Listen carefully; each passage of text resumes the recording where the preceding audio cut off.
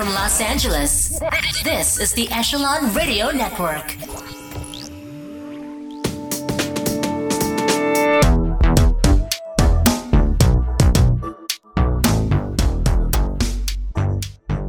Hi, this is Jerry Hemsworth with Echelon Radio Podcast, and today I'm sitting with Josh Stein-Sapir. How you doing? Well said. Yeah, not everybody gets it right.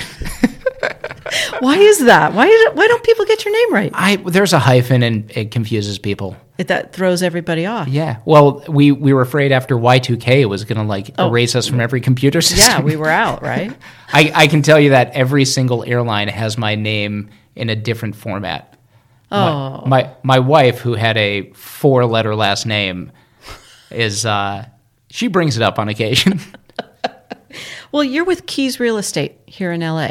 That is correct. What do you do with Keys? Obviously, I know you're a partner. Yeah. So we are we're a real estate brokerage. Mm-hmm. But when I say we handle the whole city and we handle every aspect, it's actually the truth. We have a very, very broad world of experience. And actually, in terms of our scope, we do deals all over the state. Legitimately, but our main focus is LA County. That's where the vast majority of our deals are. Actually, we just trademarked the phrase Pasadena to the Palisades.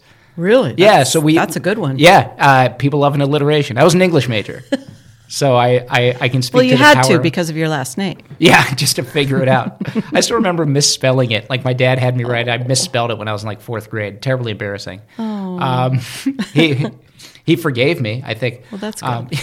So we have our one brick and mortar office in Eagle Rock, right on Colorado Boulevard, in Eagle Rock Boulevard, and then my partner and I purchased our Palisades office at the end of last year, and we're currently renovating it. So hopefully we'll have it open in time for our holiday party. Oh, that would be great. Yeah, so we're legitimately Pasadena to the Palisades, all points above and below and in between. And you and I were chatting earlier that you put a heck of a lot of miles on your car last year. I tell people and they don't believe me. I could have driven around the earth last year. I drove 25,000 miles. I got my new car in April. Yes. I checked This year. Yes. And it is still September, almost October, but in those months I have driven just over 12,000 miles. Oh my gosh. So you live in your car. I spend a lot of time. I have family back east, so I'm able to make a lot of phone calls, but also, I got to call people all the time. I got to call and yell at title reps. And just kidding. I call and make firm requests. There you go. Yeah. Firm requests. Yeah. But again, we were chatting earlier, and your firm really is different. How so? Well, so my partner is a practicing real estate attorney. So our approach to the transaction, I feel, is very different. I can tell you from my day-to-day, because I see how the other half does it, both on the buy side and the sell side, and our level of diligence, preparation, and I think most importantly, our understanding of the contract. I am not an attorney, but I am an expert in the residential purchase agreement, which is, if you are going to buy or sell a piece of residential property, and we do have a commercial practice as well. But if you are going to put me toe-to-toe with any other agent in the city, I'm supremely confident in my knowledge of the contract. And you have a pretty decent sized staff that supports you. Yeah, right? so we don't I think one of the other brokerage models is get as many agents as you can. Like I got a call from another brokerage yesterday, and they were like, hey, we'd really like to talk to you about coming over. We have 80,000 agents. And I said, I have no desire to be 80,000 80,000 nationwide, which is, I could get on a soapbox about the number of agents and the barrier to entry to my business to have the same licensure that I do. Yeah. But we do our business differently. It's my partner and I, and we are supported by a full-time staff, one of whom happens to be an attorney. Our director of compliance, Nar, is brilliant and diligent, and there are very few people who are on the level. We've experimented with trying to get new agents to see if we can get them to learn the ropes, and even experienced agents. And it is very difficult to do this job correctly. There are a lot of people who can drag a deal over the finish line, but I don't think that many clients get the level of service and are as well, quite frankly, as well protected as when they work with us. That's very refreshing to hear. And as I had mentioned, I am going through a real estate transaction now, but in another county, and having to send back the paperwork 3 times to the title company is a little alarming. But also, I'd say that your agent should be the one who, as I said, sometimes I have to call and give strongly worded requests to title companies. Look, everybody's working hard. Sure. Mistakes happen from the other side, and you just have to be prepared for everything. There are 1,000 moving parts to every real estate transaction, and there are no 2 deals that are the same. That's amazing to me. Is I've been involved on the business end of real estate transactions a number of times, and every single one is so different. And it depends on if it's your own home or a trustee. In my case, I'm a trustee, and or helping an elderly parent sell. Oh, yeah. Everything is completely different. Completely different. We have, in the past 2 months, we've probably seen, every deal is different, but as soon as I leave this podcast, I'm having a call advising a 1031 client. Mm-hmm. We have clients who are buying through, buying for themselves, who are getting gift funds, who have different financing opportunities, sellers who are trusts with many different siblings. Some have one side or one. All the siblings have to sign. There are so many ways to, hold property, transact property, to finance property, and one of the things I specifically like a place where I put a lot of focus on my practice is mortgage finance. I'm a numbers guy. I love numbers. I really nerd out on this stuff. I get a lot of fulfillment about finding somebody the best financing package for them. Wow. One of the things I tell someone who's buying, whether it's a first-time buyer or someone who's just maybe they weren't advised in the same way as had they worked with me the first time around, is lenders are not one size fits all. The same way that borrowers are not one size fits all, and you don't just go to the bank where you have your money.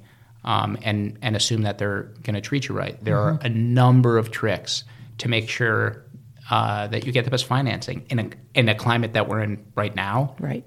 Which is crazy, volatile. It's really important to, I don't want to say game the system, but understand the inner workings. Mm-hmm. And if you aren't in it every day, it's it's all French, and if you don't have someone who really nerds out and studies this stuff every single day, calls all their lenders, finds out what their new programs are. If you have to have a 10% down loan, I'm going to send you to a very different lender than if you're 20 or 30% down, or if you have 5% down. If you're buying in a certain area, if you have a certain occupation, doctors, attorneys, CPAs, you have access to different loan products. And actually, I just found out pilots and nurses. I just found new products for pilots and nurses. Yeah, it's incredibly nuanced. Wow. And it's a lot to keep in your head. It's not our father's market. It is not. It is not at all. Also, where there were the big 4 banks and that was it. Yeah, and it's like, well, you walk in and you shake hands with someone. Yep. It's like that scene with Christopher Walken in Catch Me If You Can. Yes. Yes. So I'm going to switch gears a little bit. Where were you born? I was born in Cleveland, Ohio. Cleveland. A wonderful place to be from. But how long did you live there? I lived there till I was 18, and then I moved to New York City for school. I lived there for about a decade, and then I chased a girl out here. Oh, okay. We have kids now. It worked out great. Okay, that's good. That's good. But what did you do when you were in New York? You mentioned something about your family came out of real estate, and you're born and bred. And I have about 9 different answers to the question you just asked. So I moved there for school. I went to Columbia. I was an English major. I also was a performer, and I was a theater actor for a number of years. And I would travel and do shows, but I couldn't sing and dance.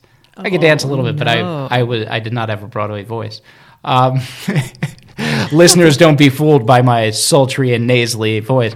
But I also, so as my sort of day/night job, I was a bartender, and also I was a notary public. my family business is title, escrow, and appraisals. Gotcha. Actually, my brother runs the company now. We've had it since I think late 80s is when my father started it, literally in our backyard with one employee. That's fantastic. Yeah, and so I carried my notary stamp on me, and I'd go do loan closings. If anyone had paperwork they needed to notarize, it came in surprisingly useful. A great way to make money when between gigs and things like that. Yeah, I mean, look, when you're a busboy and a bartender in New York, you do anything you can to make money. So another interesting question, I think, here is if you were born in Cleveland, went to school in New York, lived in New York, and then came out here to California, how is it that you have an Irish passport? Oh, the Irish passport. So my grandfather was born in Derry in 1902. And he and his family ended up, obviously, moving to the States. And it used to be, and I think they may have just changed the laws back, because my brother just got the passport for his kids like a week ago. And he asked me, he's like, you got to do it. I'll give you all the instructions. So it used to be if your parent was born in Ireland or if your parent had a passport, you could get one. So my father got my grandfather's original handwritten in Gaelic birth certificate, got it to the Irish Chancellor in Chicago, and my father was able to get a passport. Then once he had a passport, all the kids were able to get passports. Oh, my goodness. Yeah, I renewed mine a couple years ago. So now after talking with my brother yesterday, I think I'm going to see if I can start the process for my boys. I was going to say, can you do it for your kids? Yeah, and one of my boys is blonde-haired, blue-eyed. The other one looks like me. So well, my great-grandfather was from Ireland. Oh, yeah? And so I don't know if I have a birth certificate. Does it work retroactive? If it's your great-grandfather, you won't be able to. It's got to be a grandparent. Sorry. I missed it by one. Should I adopt you? Well, okay. Well? Yeah. Okay. Yeah, sure. Sure, come on. We have fun. I think you do. Josh, thank you for being with us today. It's my pleasure. I'll come back anytime. Oh, awesome. Thank you. Thank you.